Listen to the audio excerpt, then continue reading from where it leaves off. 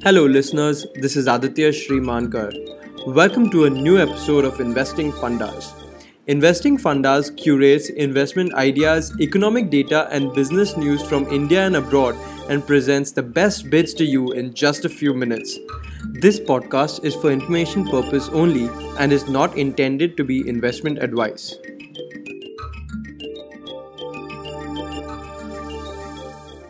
In today's episode, I'll be featuring the following topics. Number 1. The single greatest error investors make. Number 2. Survival as a performance measure for companies. Number 3. Why super apps don't work in India. And number 4. My startup idea of the week.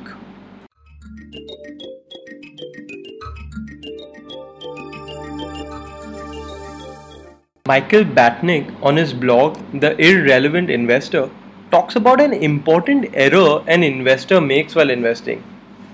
Michael Mauboussin has called this the single greatest error.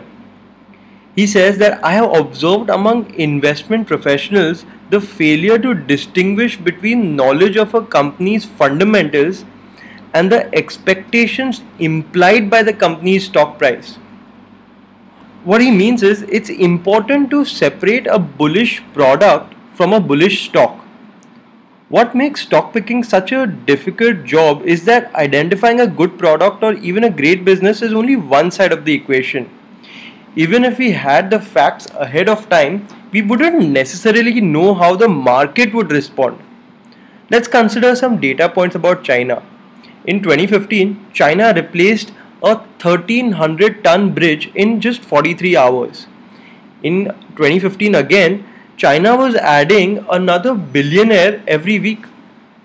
They built 2.6 million miles of roads between 1996 and 2016. They built in 2011 a 57-story skyscraper in just 19 days. Since the Great Recession, 40% of global growth has occurred in China. Imagine if you had this information 10 years ago. How much money would you put into this country's stock market?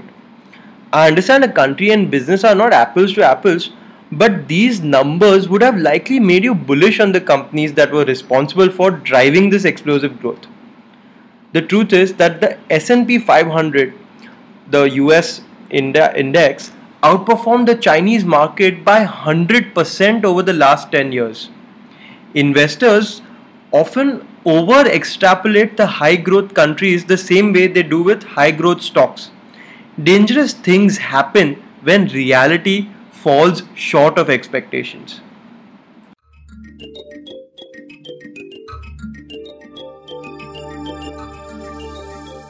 Castle says that he uses survival as a performance measure for companies. A great business is one that dominates and endures. If one was to ask what is the number one characteristic of an exceptional business, many would say the fastest growing companies, or a company that earns the most money, or the largest companies. Very few would say a company that can endure over a long period of time, a company that survives. When you look at the Fortune 500 companies from 1955, only 60 companies remain on that list. In addition, the average lifespan of a Fortune 500 company in 1955 was 60 years. Today, the average age of a Fortune 500 company is 18. The lifespans are shrinking. To endure, you need to adapt quicker than competition. People generally look at old companies through the wrong lens. When people think old, they think slow, set in their ways, etc. Old companies actually are often the most innovative and adaptive companies. Many old companies aren't large, but they are small to medium sized companies that focused initially on an area that they ultimately ended up dominating.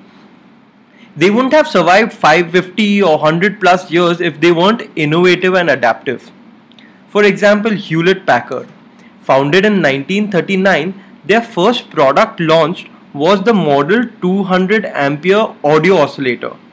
No one is buying the Model 200 ampere product today, but the company evolved, innovated, and adapted around the customer's needs to become one of the world's largest electronic instrument manufacturers. Kongo Gumi. This Japanese company is the world's oldest company still in operation. Founded in 578 AD, the company builds and renovates Buddhist temples. It was family run up till 2006, a family business for 1400 years. It is an old Japanese custom that the oldest son inherits all of the patriarch's wealth, including titles to all businesses. For the same reason, even the gaming company Nintendo is family run and is 129 years old. Exceptional businesses dominate and endure.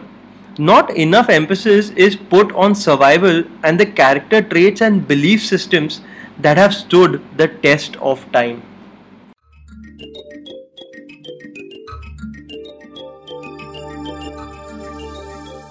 Ananya Bhattacharya, writing for Quartz India, says that super apps don't work in India the way they do in China. In China, WeChat, a mashup of WhatsApp, Facebook, Instagram, Yelp, PayPal, Twitter, Uber, Kindle, and a lot more, has become an indispensable part of everyday life for people. This super app provides a long list of services from booking cabs to ordering food delivery to playing games to transferring money, etc., keeping users locked in its ecosystem. But the creator of India's popular instant messaging app, Hike, believes that this is no China. Until now, Hike used to have messaging, news updates, digital payments, and cab bookings all under one roof. But in January 2019, they announced its plans to unbundle this app. Super apps are more for evolved users who have already gone through the learning curve. Hence, they do it way better in China and Japan, where penetration of smartphones and mobile internet is way better. Markets like India, where bandwidth isn't very reliable, users just don't have enough bandwidth to even run a single app sometimes. Other big tech firms have recognized this weakness and released their own pared down versions of offerings like Facebook Lite or Twitter Lite or even LinkedIn Lite.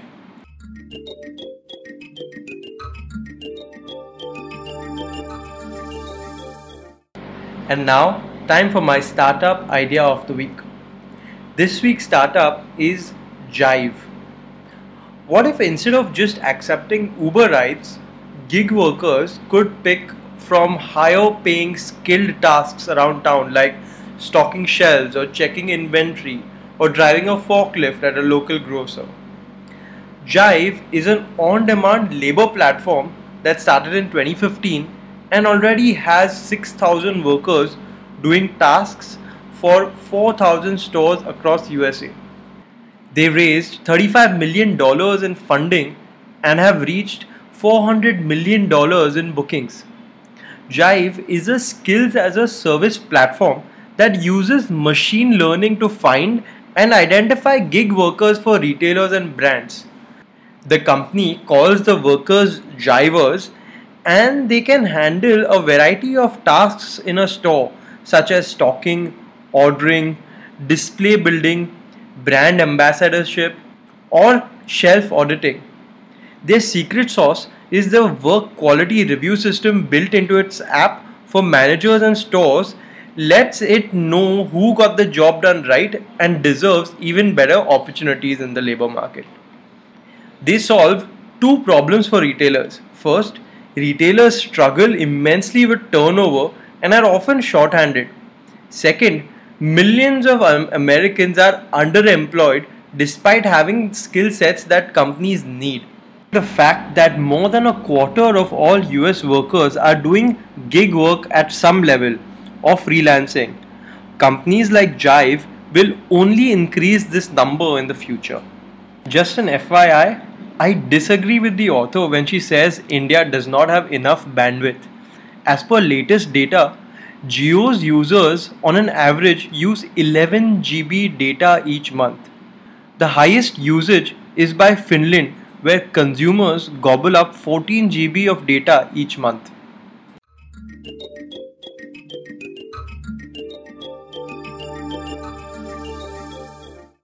And now, time for my mutual fund tip of the week.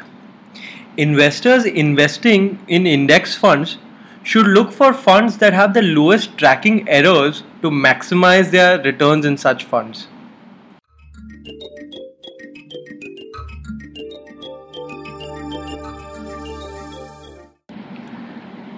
Warren Buffett's quote of the week. He says, "Putting people into homes, though a desirable goal, shouldn't be our country's primary objective. Keeping them in their homes should be the ambition."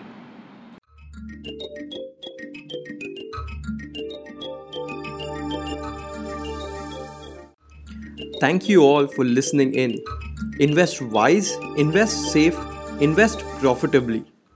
Visit equisearch.in for more podcasts and blogs.